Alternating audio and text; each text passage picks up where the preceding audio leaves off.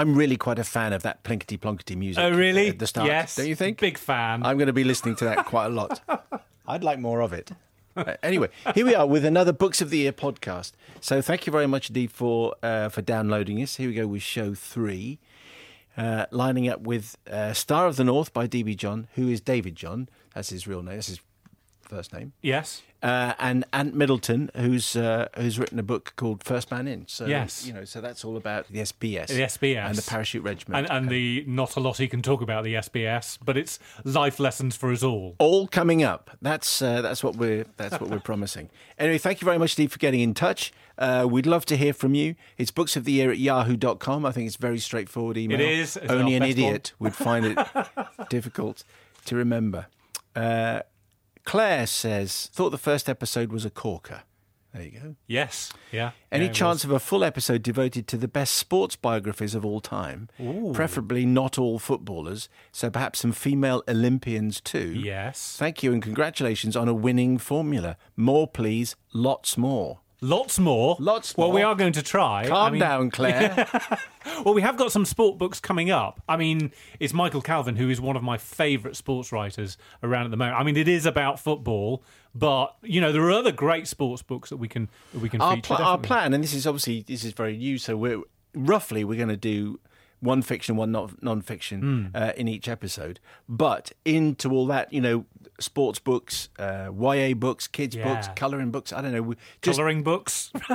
I mean, not I loved how it went from red to blue. Yes, very good. Sue, on this email, you've given me an intriguing view of Barack Obama's White House. So this is from our last show when we spoke to Louis de Bernier about his new novel, and Ben Rhodes has written an account of his time at the White House. Yes, an intriguing view of Barack Obama's White House in stark comparison to Trump's time in office. I suppose that's true. There's one way of looking at it. Yeah. Similarly, I look forward to reading Louis de Bernier's new book. During yours and Matt's review, I love the juxtaposition between both fiction and non-fiction and how life often imitates art within the text. You've made the podcast fun to listen to. Absolutely. Well, and we've on iTunes, we've had loads of 5-star reviews, which are the only 5-star reviews that we're interested in. And Leonie Tabor says, I love this. If you love reading these in-depth, intelligent interviews will unveil your favourite authors with aplomb. Suki Dookie says, I thoroughly enjoyed this podcast. Well done, Matt and Simon. Please review one of your own books soon, Simon. Please really? Do you know what this reminds you? You remember that Not the 9 o'clock news sketch where they did points of view, where it was basically, if you'd like to write to the BBC praising us to the skies, we will read them all out, and that's what this is basically. I don't think I'm going to be reviewing any of my books anytime soon. In fact, the timing of this podcast is rather bad, actually, because my book came out a couple of months ago. Yes. So it's hardly. I mean, it's still in the general feeling, isn't it? Around everyone's talking about it. Could it be Simon Mayer's Book of the Year? Yeah. Every 2 weeks we just talk about your book. Special podcast in which you could interview me. Yes. Yeah, I've just been reminded it's coming out in paperback in December. Is it? Oh, so there is the option for us to do. Our guest this week is Simon Mayo. Hey, this has been tricky. Anyway, enough of this. Rachel in Derby on the Louis de Bernier book. He has the most beautiful way of bringing a book to life with such vivid colour and heartfelt emotion. Not only does he write with a historical accuracy that far surpasses any school history lesson I've ever had, but he also does so whilst telling the most poignant and heartfelt story of a relationship facing the same turmoil and turbulence that the world around them faces between two world wars. He has an effortless flair of switching between storylines spanning such contrasting cultures, traditions and backdrops, whether it be Ceylon, India or Kent. Or Kent, yeah. Which keeps the book fresh and exciting. It was only when I got to the end of the book that I realised I understood the true meaning of the title, So Much Life Left Over, something that will resonate in me far long after I was exactly the same. I didn't get the meaning of the book until right at the end. Jane Towers' email, so glad you created and I found this podcast. I never knew what a podcast was before. I bought the Louis de Bernier book and I'm loving it. Keep up the good work. Well, shall we keep up the good work right now? Let's do that. Okay, so let's introduce you to our two authors, and then also on the emails that you've been sending to booksoftheyear@yahoo.com, some of you have been suggesting books that we should look at, some books that you've particularly enjoyed. So we'll get to some of those as well, but in the meantime, it's author time. Okay, so let's introduce you to our two authors who are with us in the studio. First of all, the author of Star of the North, who's DB John. We can't call you DB, can we? No, you can call me David. Why aren't you David John on the cover of the book? I wanted to be David John, but my publisher told me that my name was completely ungoogleable. Oh, I suppose, yes. It would sound like a hairdresser. Yeah. I suppose. You know. That's right. I think DB's pretty cool. Yeah, DB is cool. So DB John is here, Star of the North, and Ant Middleton, first man in, leading from the front. Hello, Ant. How are you? Very well, thank you. And yourself? Very good. Nice to see you. Thanks very much, Steve, for coming in. Matt Williams here is going to describe and the covers that we're looking at here. Right, both covers. So let's start with Star of the North. Now, this is mainly red, but with a star, very much the star from the North Korean flag in the middle. And is that a pagoda? Am I right at the bottom? Is a pagoda? Yeah, that's a pagoda in black at the bottom. And then, of course, the title Star of the North picked out in gold, and a testimony from Lee Child. If you're doing your thrillers, it's good to get a testimony from Lee Child. It is, isn't it? I'm trying to think of another author who might have got a testimony from Lee Child. Oh, yes. And the other book is Ant Middleton, First Man In, which is dominated by Ant's big face all over the front of the cover. Sniper, soldier, survivor, first man in, leading from the front. Yeah. That's an extreme close-up, Ant, isn't it? You can't miss it, can you? It's just like, right, that's Ant. You're either sick of me or you're going to pick it up because you like me. So that was the idea behind it. Here's the thing, Matt. This is going to only be of interest to a small number of people. Go on. Because I've heard Ant interviewed, a number of times before, and every time I hear him interviewed, he reminds me of Gary Mabbott, the Spurs captain. Oh, Gary Mabbott, yes. So who I idolise, he's fantastic. Yeah, I grew up with Gary Mabbott as well. So anyway, Mabsy. Just to be absolutely clear, it's not Gary Mabbott who's written First Man In. Ant Middleton. Yeah, it is Ant Middleton, even though they sound the same. So let's start with David John's, DB John's Star of the North. Give us the broad sweep of where we are with your story, David. Well, it's a thriller based on real events.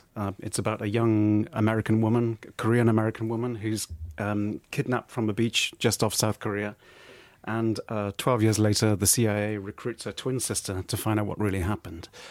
And this leads on a spiral of events that causes the sister, Jenna, on a journey into this dark, secretive, paranoid state. And in the background to the story, there's the growing menace of North Korea's technology, the missile technology that's becoming an alarming threat. On the inside flap, I think, it says, North Korea and the USA are on the brink of war. That's right. So I think your publishers, sort of like 9 months ago, would have thought, hey, this is a bit scarily prescient. And then as the Trump negotiations rolled in, they thought, okay, well, maybe not. Anyway, we can get on to the topicality in just a moment. Let's establish your credentials, first of all, as to how you ended up, because lots of people might be thinking, wow, North Korea would be a great place to set a thriller. Shame I've never been. That doesn't apply to you. So just explain how you were in South Korea, then how you went to North Korea, and what your background is here. I've always been fascinated by tyranny. And when I saw that news footage in December 2011, I don't know if you remember it, it was just after the Kim Jong-il's death had been announced. He's the father of Kim Jong-un. And there were these extraordinary scenes on the streets of Pyongyang. I don't know if you remember. There were people throwing themselves in the snow, and they were appealing to the sky with their hands. And it looked to me as if they were under some kind of spell. In any other country in the world, they would have been dancing in the streets that this callous tyrant had just died. But I could tell there was fear behind those tears. Because everybody there knew, even the children, what kind of punishment awaited anyone whose eyes were dry. And it just made me think, how could anyone there live any kind of independent life or personal life? That was when I decided to visit. And 4 months later, I joined a small tour group that toured the whole country of North Korea. It is possible to visit with a small group. It's very tightly controlled. We weren't really allowed to speak to any ordinary people without the minders standing there listening. And of course, we were shown only those things the regime wanted us to see, all these monuments to socialism and so on. And Pyongyang, the capital, it is very impressive. It feels a bit like a tour on a gigantic film set with the population behaving like extras. But of course, it was possible to peep behind the set. They couldn't hide the whole reality from us. And I could see with my own eyes, there were kids living on the streets who were obviously homeless. They were not in school. There were ruined factories. There were women washing clothes in a dirty river. The reality was there. They couldn't completely hide it behind the propaganda. I was there for 2 weeks, and then after that I lived in South Korea, in Seoul, for 4 months, where I started writing the plot, coming up with the plot. The plot was the easy part, in a way. The characters were much more difficult. It took me much longer to get to know them and to make them believable. Yes. Could we just start with what happens in the opening few chapters, right? So we start in 1998. That's right. And this astonishing... I mean, if I'm saying too much, then just say I'll rephrase it. But we got two guys we got a man and a woman on a beach, and they're kidnapped from out of a submarine, and they disappear, and they're taken from the south to the north. So this is instantly we are thinking, really, this sounds preposterous. You don't kidnap people from a submarine, but here you're touching on stuff that really happened. Just to explain what the background is to the kidnapping sort of official policy of the North. Well, so much about North Korea is stranger than fiction, and I was worried I'd be stretching the reader's imagination, which is why I included a note at the back to explain which parts draw from fact. But yes, the North Korean state actively abducted random civilians from beaches in Japan and South Korea for about 20 years. They probably abducted many hundreds of people and spirited them back to North Korea. And why they did that, what the real reason behind this policy was, no one has ever fully explained it. Some of them were put to work teaching trainee spies local customs and slang and in Japan and so on. But the majority of them had no use to North Korea. They were segregated in secret compounds for decades. They were encouraged to marry. They had children who grew up as loyal North Koreans. It's a mystery, and it was a good inciting incident with which to start the story. Sure. So tell us more about Sumin and Jenna are the twins at the heart of the story. Just tell us more about them and where we find them in the story. Well, Sumin's just an 18-year-old girl right at the beginning of the story. Boy meets girl on a beach, and then they disappear without trace. She has a twin sister, Jenna, who's a young Korean-American academic in Georgetown University in Washington, D.C. And Jenna lives most of her life under the shadow of this family tragedy. Her twin vanished without trace, and for years she believed she drowned, until a mysterious encounter with the CIA starts her thinking that the truth is more complicated, that she could have been abducted.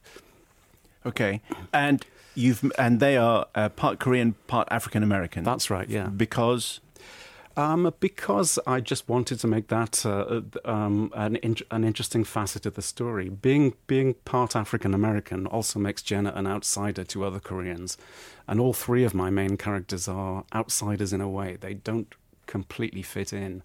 I find outsiders and misfits, those are the kind of characters I'm attracted to writing about. They often draw on an inner strength they don't realise they had. And I suppose it's drawing from my own background as well as from my own experience growing up. Yeah. And Middleton is nodding, actually, when you were talking about outsiders having interesting stories. Oh, I was very struck by that in Ant's book, actually, about how early years form character. I mean, that was really strongly impressed on me. Early adversity. Yeah. But you never joined 9 Para. Good job you didn't. Matt, let's talk about Star of the North, DB John. No, I raced through this. Goodness me. That opening where you're having people being abducted by a submarine, straight away you read that and you think, really? Astonishing. And there are so many points in this book where it felt like sort of this dystopian 1984 kind of book where you're thinking, right, okay, I've sort of seen this before, and then at the back of your mind you go, actually a lot of this is based on in fact 90% of it based on reality, actually happening. There were certain parts of it that obviously rang true that I thought, right, that makes sense. I think guilt by association, so in other words, a crime, and I'm using crime in the loosest possible sense, being committed by one member of the family means the entire family could end up in the gulag. But there is one program I want to talk to you about, which is the seed bearing program, which again, when you mention it in the book, you think that this feels like a Bond movie, but it is actually true. That's right. Well, once again, stranger than fiction, North Korea. But North Korea had a policy of sending attractive female agents abroad to become pregnant by men of other races, men with black, brown or white skin. And the idea was to raise these babies in Pyongyang and train them as spies. And they would look foreign but be thoroughly indoctrinated North Koreans. Unbelievable. And you know this as well. It's not as if this is just conjecture or this is coming from, say, defectors. The government has admitted to this because it was trying to sort of curry favour with other governments by saying, we're really sorry we did this, by the way, to which the response from many was, what? What have you been doing? Yes, that's right. They have kind of admitted to it. They have also targeted important Westerners with these attractive female agents, and then you blackmail them by saying you have a baby in Pyongyang. That has also happened. David, just a quick one, if I can jump in. Ahead. When you first went out there to North Korea, did you go out there with the inspiration to want to start to write a book, or was it once you were out there and you learned what was going on and you took in what was actually happening out there, was that the inspiration for the book, or did you have that idea in your head before you left? No, I had the idea in my head. I always knew I wanted to write a book about North Korea. I'm fascinated by power, the way power is abused and what power does to a mind. So I knew I wanted to write a book about North Korea when I went there. But I had to see it for myself. I couldn't write about it without seeing it for myself. And I witnessed the excessive misuse of power, this extreme, ridiculous leader cult that everyone has to submit to. And that's one of the striking sections in the book, I think, David, where you get, and Matt's mentioned 1984, but it's 1984 and it's now, and it's that kind of paranoia when you get down to the small family level as to what you can do and what you can do and what you can't do, and you can't say that, and if you see this is how you're going to... I mean, it's astonishing to think that this isn't the 1930s or a couple of hundred years ago. This is happening right now. That's right. I mean, people out there probably watching, enjoying The Handmaid's Tale on TV. It's a dystopia that has a kind of biological element. Well, there's actually a real one there today. You know, there is a real 1984 there. It exists today. And these elements that make this nightmare state, like Camp 22 and human experimentation, I didn't make it up. It's actually happening. Matt? Yeah, well, here's the other thing that springs out of this book, and I'm particularly interested in your take on this because of your experience in visiting that country and your knowledge of that area. I was struck by the end that perhaps sanctions isn't the way to go, that the only thing that sanctions are achieving in North Korea is making the people there poorer and actually building the wall even higher and preventing this country turning away from tyranny. Would I be right in thinking that this is your view, that sanctions just aren't working, that there is another way of turning this around? Sanctions definitely don't work. They're playing right into the tyrant's hands. You must remember, this is a regime that's maintained absolute and lethal control for nearly 70 years now by keeping people poor, hungry, and as ignorant as possible about the outside world. What do you think would happen if this country suddenly started becoming prosperous and wealthy with rising expectations? I think it would be a major danger to that regime. It would sweep it away very quickly.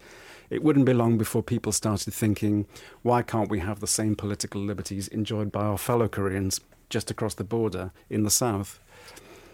It's fascinating because we so rarely meet someone or get a chance to speak to someone who's actually been to a country which finds itself at the heart of the news, you know. So when you're watching Trump meeting the North Korean leader, do you think, okay, this could work? Or I know we're straying off topic a little bit from your story, but do you know, what's your instinctive reaction? Do you think yes, that this is a meeting of minds, maybe? Oh, it was a fantastic scene. It was the Bond villain meeting the Gotham City villain. I couldn't believe it had happened, but I do not feel optimistic about it at all. I don't think anyone should get their hopes up.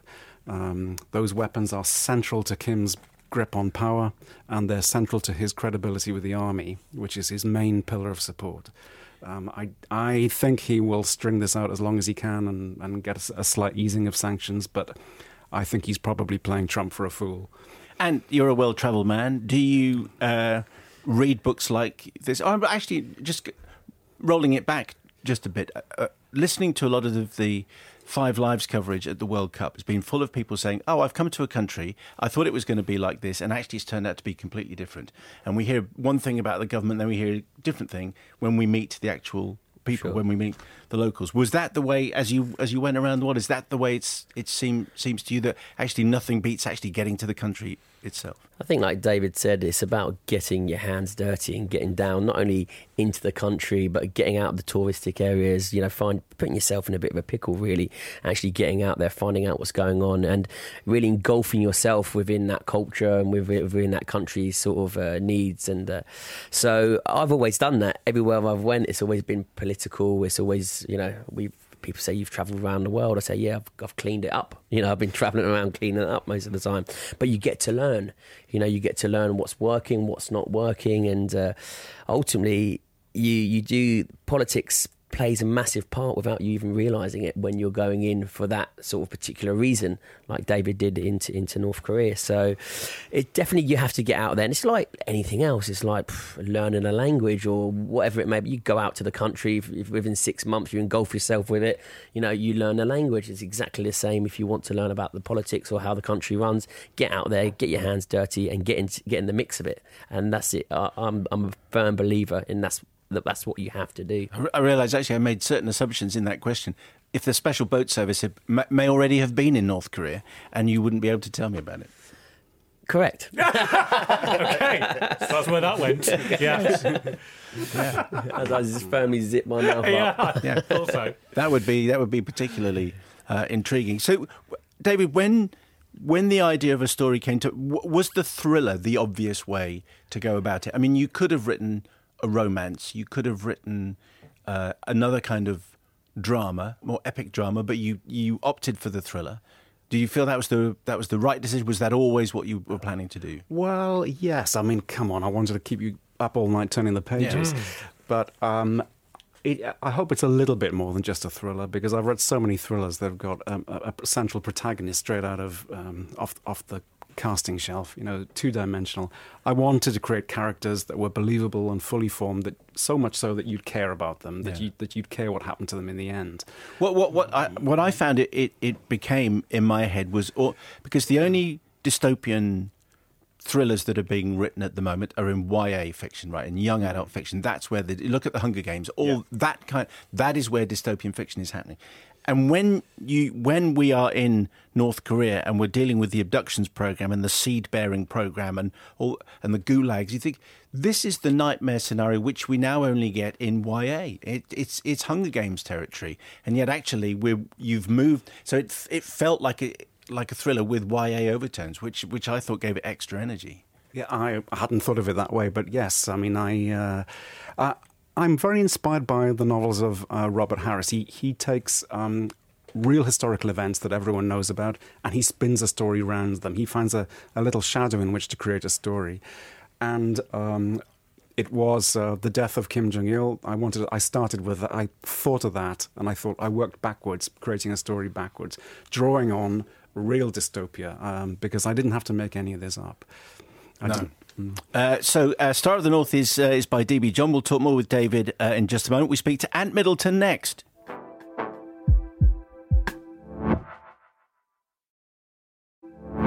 So this is Simon Mayer's Books of the Year, and in our latest episode we are talking to Ant Middleton, first man in. Talk to Ant in just a moment. Star of the North by DB John.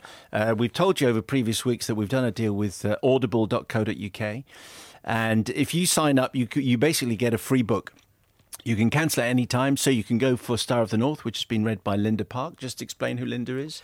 She's a Korean-American actress. She appeared in Star Trek, I believe. Were you tempted to do it yourself? No, I wasn't. No. And Anne's book, First Man In, is also there, so you can get both of these books on Audible. Do you read yours, or do you get a Star Trek actor to do yours? No, I read mine. Good man. So First Man In narrated... days, so be grateful. First Man In narrated by Gary Mabbott. So basically, you sign up, and it's audible.co.uk/books of the year. You get a free book, which you can keep whether you continue with the contract or not. You can cancel it at any time. So Star of the North, read by Linda Park, and First Man In is read and written by Anne Middleton. So just explain, so it says under First Man In, it says leading from the front. Explain what you're trying to do with this, because it's part memoir and part kind of how-to and motivational book. Yeah, it's a part autobiography and part self-help book.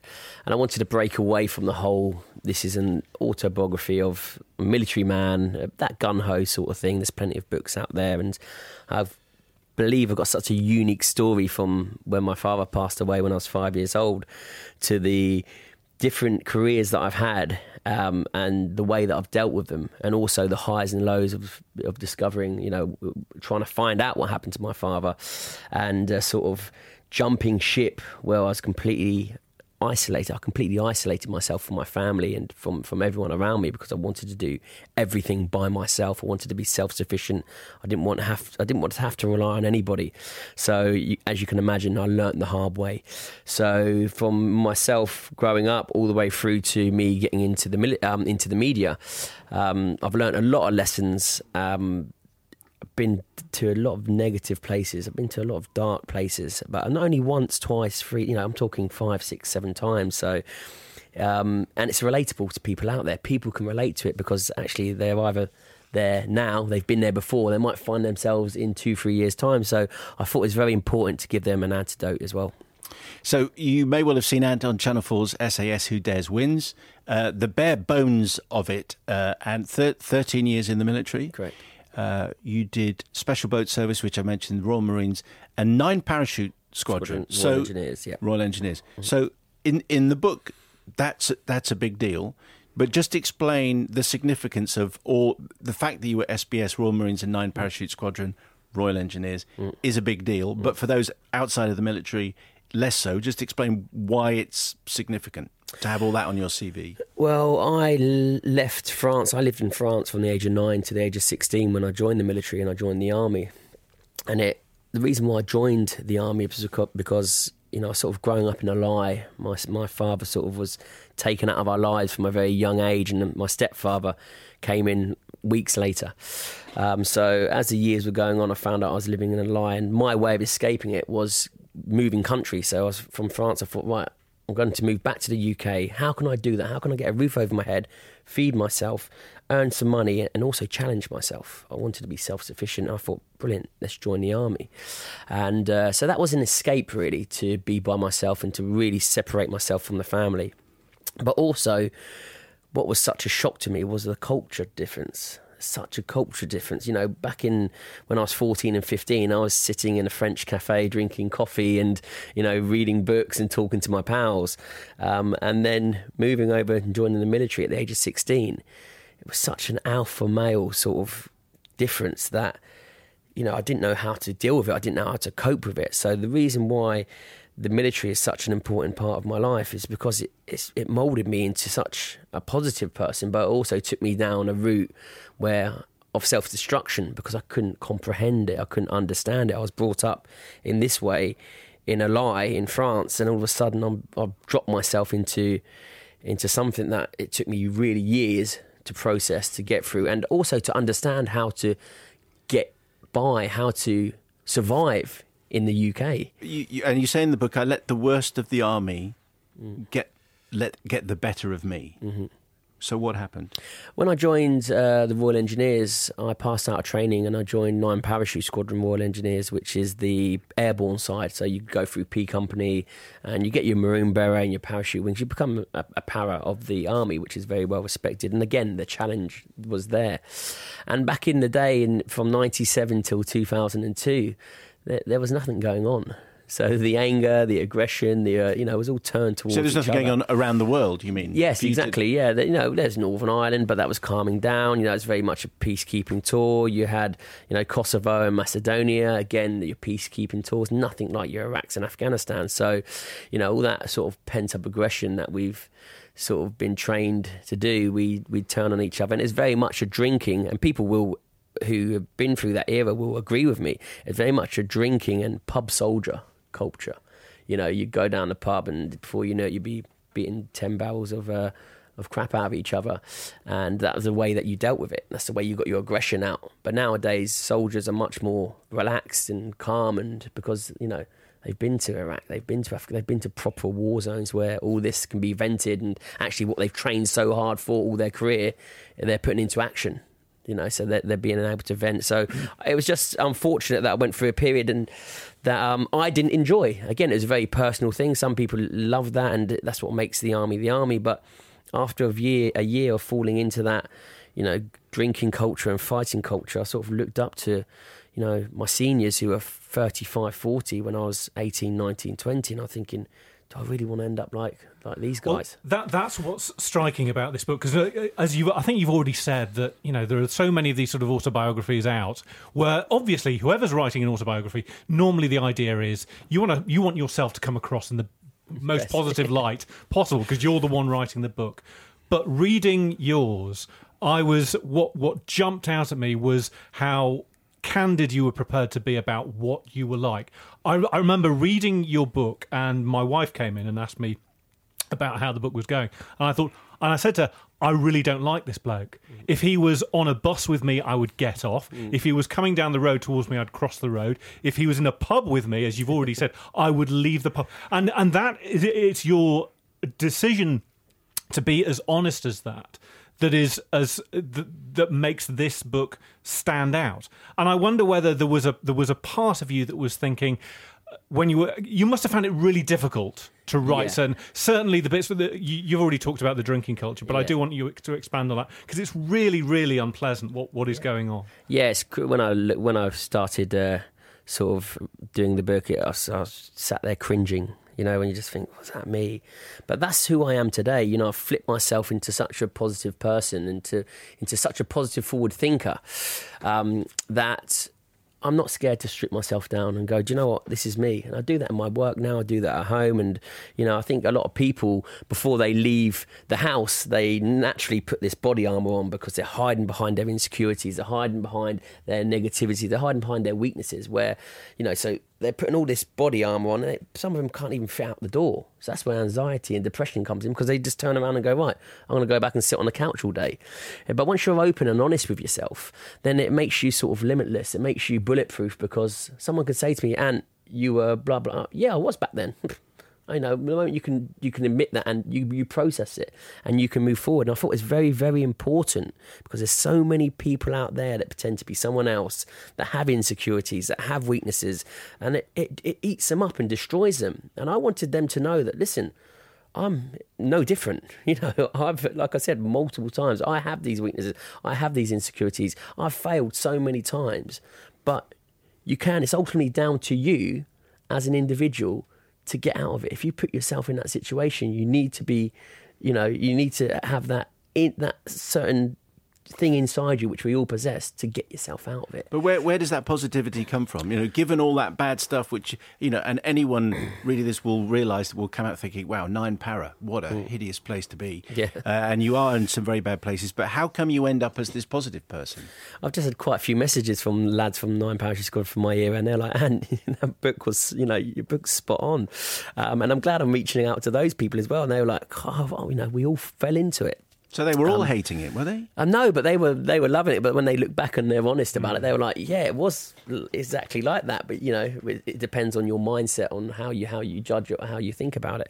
But it's because I've had so many negatives in my life that I've had, whether I've dealt with a negative person or whether I've dealt with a negative situation. Can you, sorry to pause you, can you give me an example of negative person and negative situation? Yeah, okay, so a negative person is someone that when I first passed 9 Parachute Squadron and I went out for my first troop run, Obviously wanted to impress, so I was at the front with the PCI running along, and then one of the older boys from the back who'd been in for a few years came up as I was running along and literally karate kicked me into a ditch. Just went and boom. And as the whole group saw, but they just left it because they knew that this was the culture. And he grabbed me in the ditch and he just said to me, he said, "Don't embarrass the rest of us by being at the front. You're a sprog," which means, you know, you're a new boy. Get to the back. And it's just like, right, how do I come out of this? Do I, you know? But I let that get the better of me, because I turned that negative person, his negativity rubbed off on me, because it just turned into anger. And so I'd go out that night and punch someone's head in or drink like a madman, because actually my way of proving to them that I was, you know, okay, I wasn't trying to show off was by thinking in a negative mindset with dealing with a negative person. And when you deal with, whether that's a situation or a person, if you deal negativity with negativity, you're going to go one way, and that's down. That's a given fact. And I've learned, and I've done that so many times throughout my career. And again, a negative situation with my father passing away. You know, I wanted to find out the truth. You know, I wanted to find out what was going on. I wanted to find out, you know, why we weren't allowed to all these. And I'd think to myself, well, if you don't tell me, do you know what I'm going to do? I'm going to pin you up against that wall, and I'm going to lever you, and I'm going to get the answer out of you. But again, all you end up doing is probably end up in prison, end up assaulting someone. It's just a negative on a negative again. So I've learned so much through these situations and people, that if you deal with a negative with a negative, you're going to go one way. So I just flipped it. Okay. Something clicked in my head one day, and I started flipping it, and then I started rising. I started going on the up and up and up and up, and I am here. I'm where I am today. But we should say now, because you start the book with it, about people asking you what you call the question, capital T, capital Q, which is about killing people. Yeah, all the time. And you make it very clear that you enjoyed it. Yeah, I didn't make it very clear that I enjoyed it. What I made very clear was that I loved my job. I loved doing my job, and my job was. But it didn't mess with your head the way it messed with some of your colleagues' heads after you had killed someone. Yeah, not at all. It was a job to me, and I'd done my job to the best of my ability and to the highest standards. It was never personal. You know, it's a case of, right, I go into this room, I don't look them in the eye and go, right, you know, I'm getting joy out of this. I'm like, right, is there an imminent threat to my life or my pal's life? Yes, there is. Right, okay, job done. On to the next room. Right, what do I need to do? Okay, the mission is we need to capture this Taliban commander who's inside the building. Obviously, being a Taliban commander, you're very heavily protected, and you know, we need to do what needs to be done to extract this person and get information out of him. And sometimes, not all the time, it means you know, either putting yourself in the firing line or kill or be killed situation, basically. So I enjoyed my job. I loved my job. I loved the buzz of going into combat. I loved the buzz of looking after my pals. And, you know, I loved the buzz of getting the job done. Do you like it too much? I went through a stage where I did. It's very much like the only way I can describe it is like a dog on a bloodlust. You know, they say once a dog bite once, it's very hard to control. And again, being brutally honest, that's what I felt, you know, maybe during my second sort of beginning of third tour of Afghanistan.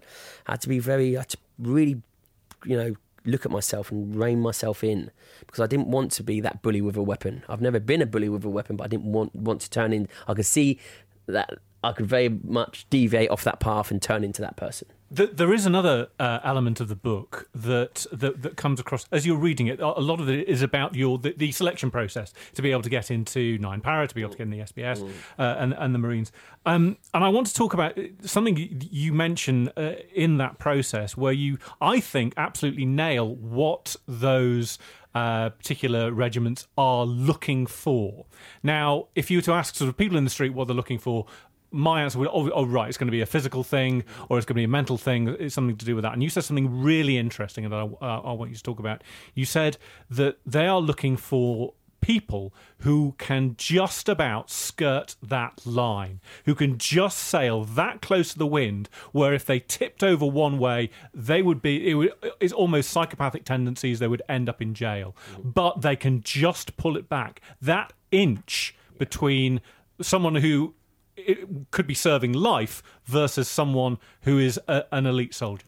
That's exactly that. When they pass us, there's very few of us that get selected.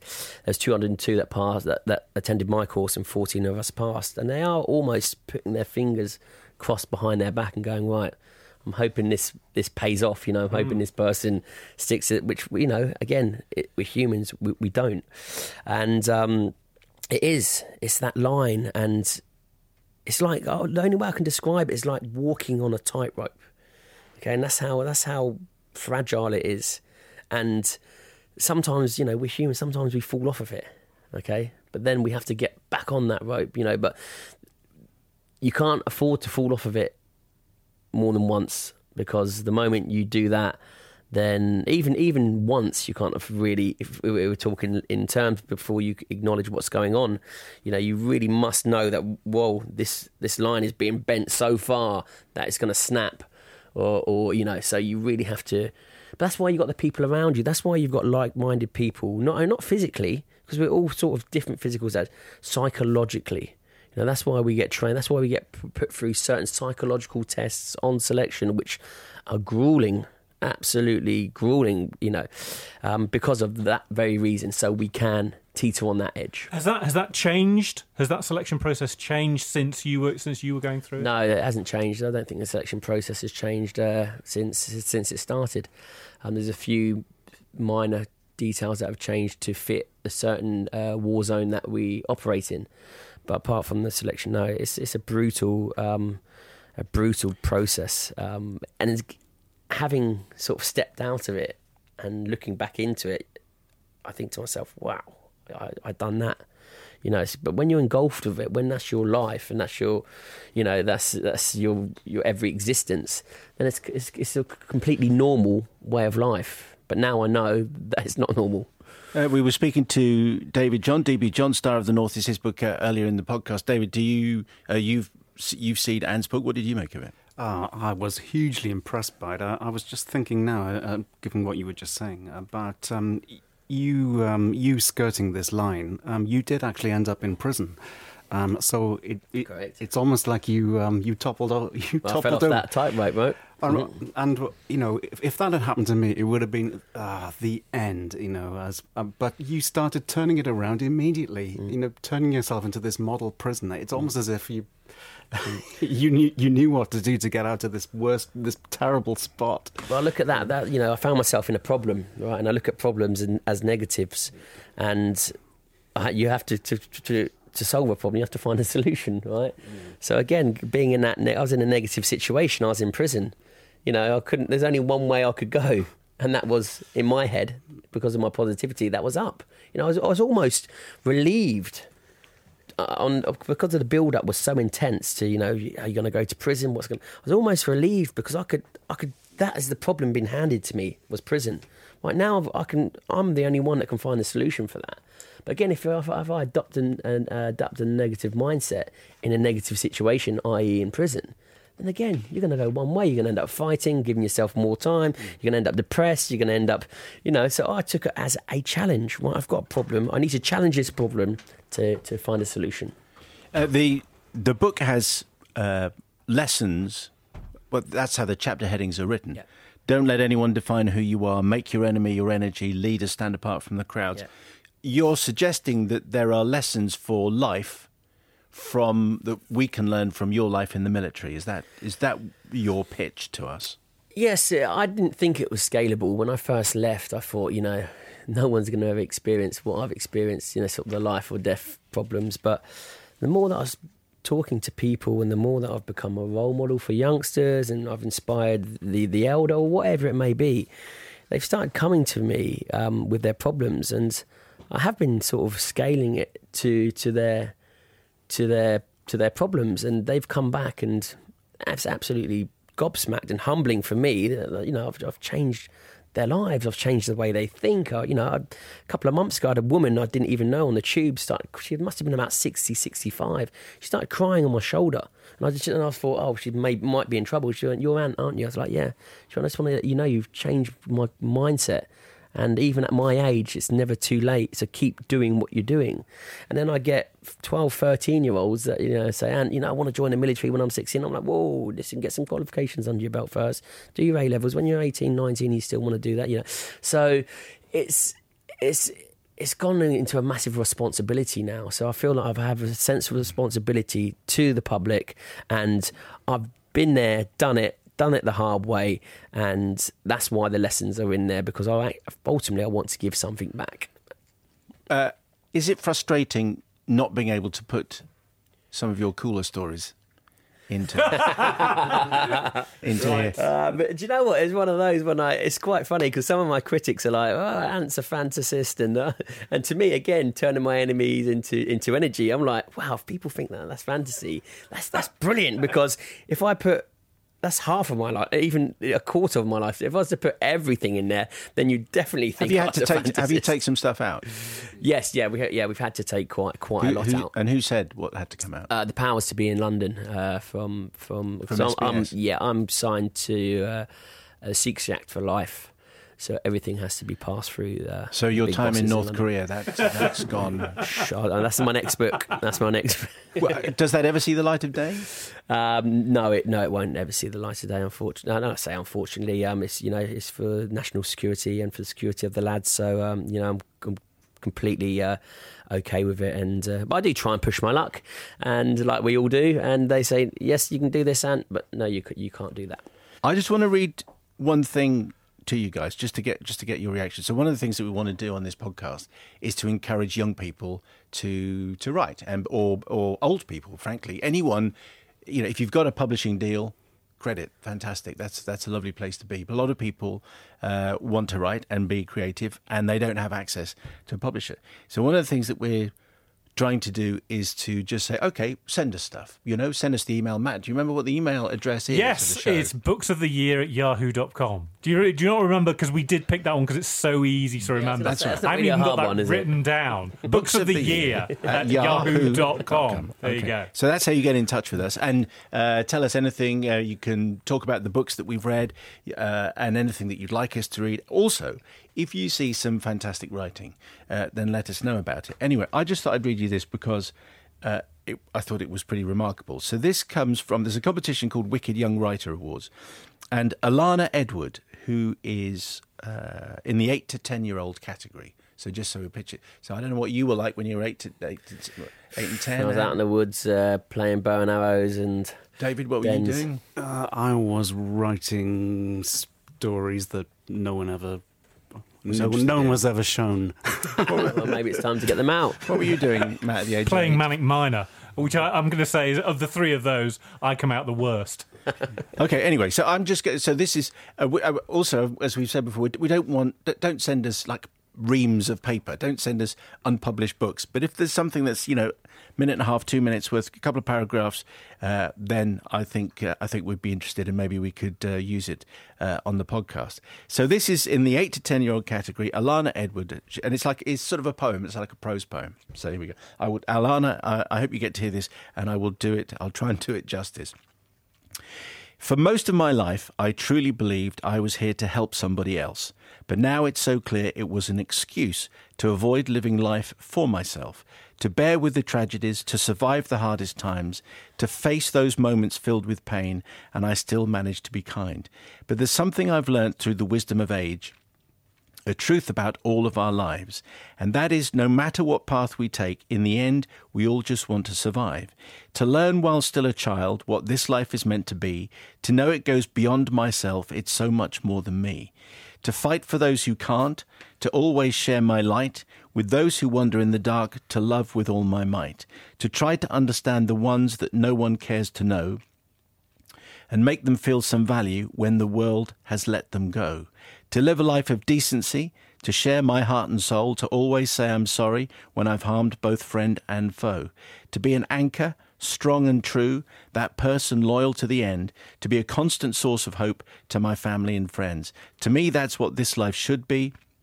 To me, that's what it's for, to make what God has given me and make it so much more.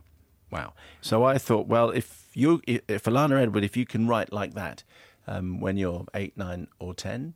Actually, I thought that some of that fits in with quite a lot of the life lessons that you were telling us about. She's read your book. Definitely, yes. It's absolutely brilliant. And to have that mindset and to think in that manner at her age is absolutely amazing.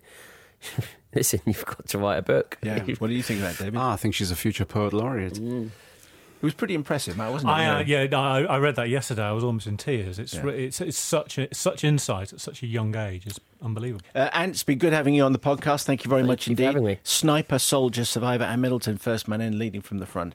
Star of the North is by DB John. David, thank you very much indeed. Thanks for having me. Very nice to have you in. And if you want to have these stories read to you, Star of the North by Linda Park, First Man In, read by Ant. If you go to audible.co.uk/books of the year, you can get one of those for free. Gentlemen, thank you very much indeed. Thanks, gents. Thank you. In the next show, we will be talking to... I've already read this book. It's called Treachery of Spies by Amanda Scott. Long time ago, when I was at 5 Live, when we did a couple of books every Thursday, Amanda had written a whole series of books about ancient Rome and about Boadicea. Okay. Or Boudica, as it is. And so she's written fantastic historical fiction, but it's always been from a long time ago. Treachery of Spies is sort of contemporary France and the Second World War. It's amazing. Yes, it's very good. It is amazing. Yeah. And also far more traditionally historical fiction, The King's Witch by Tracy Borman. Amanda and Tracy are going to be in on the next podcast that we do. Also coming in shortly and in your inbox as we release it, Michael Calvin, who you talk about a lot. Yes, I'm a huge Why fan. is he so good? He is. I've read virtually all of his books, and I started with his books in the past have been looking at aspects of football in particular that doesn't normally get onto the back pages. And he did a great book called The Nowhere Men about scouts, about football scouts. Just amazing.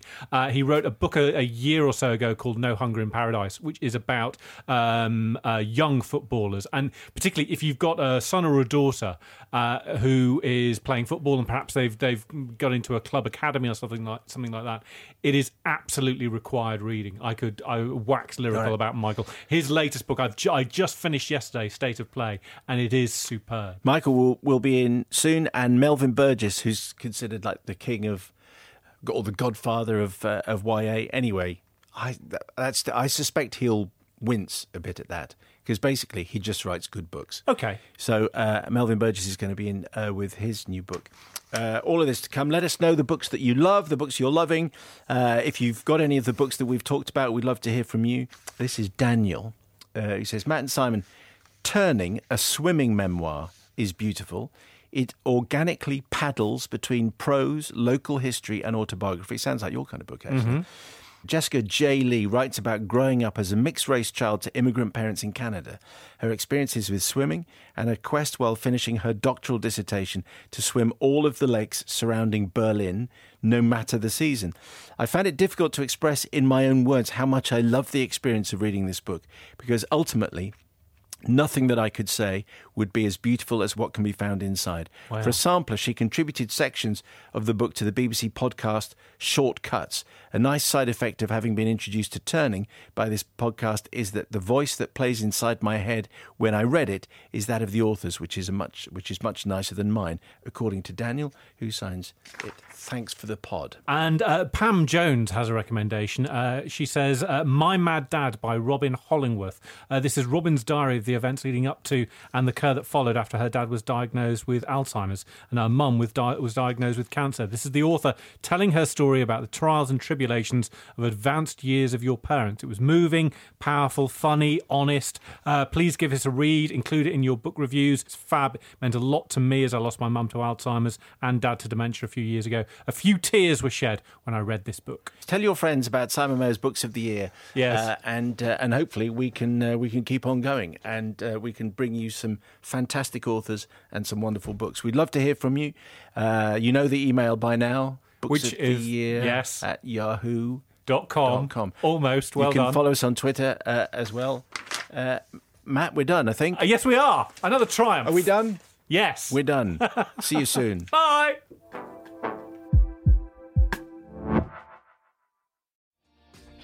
Hi, my name is Kay Adams, and to be honest, I'm not so good with the ageing process, so I enlisted my old chum, the filter-free Cara McKenzie, to advise. Could you imagine being a porn star? The room would need to be really hot for me to strip off. To be honest, she's not much help, but she is rather amusing. And along with some great guests, Joe Brand, Andy Oliver, Anton Dubeck, Ruth Langsford and Craig Revel-Horwood, darling, we are learning how to be 60. Listen wherever you get your podcasts.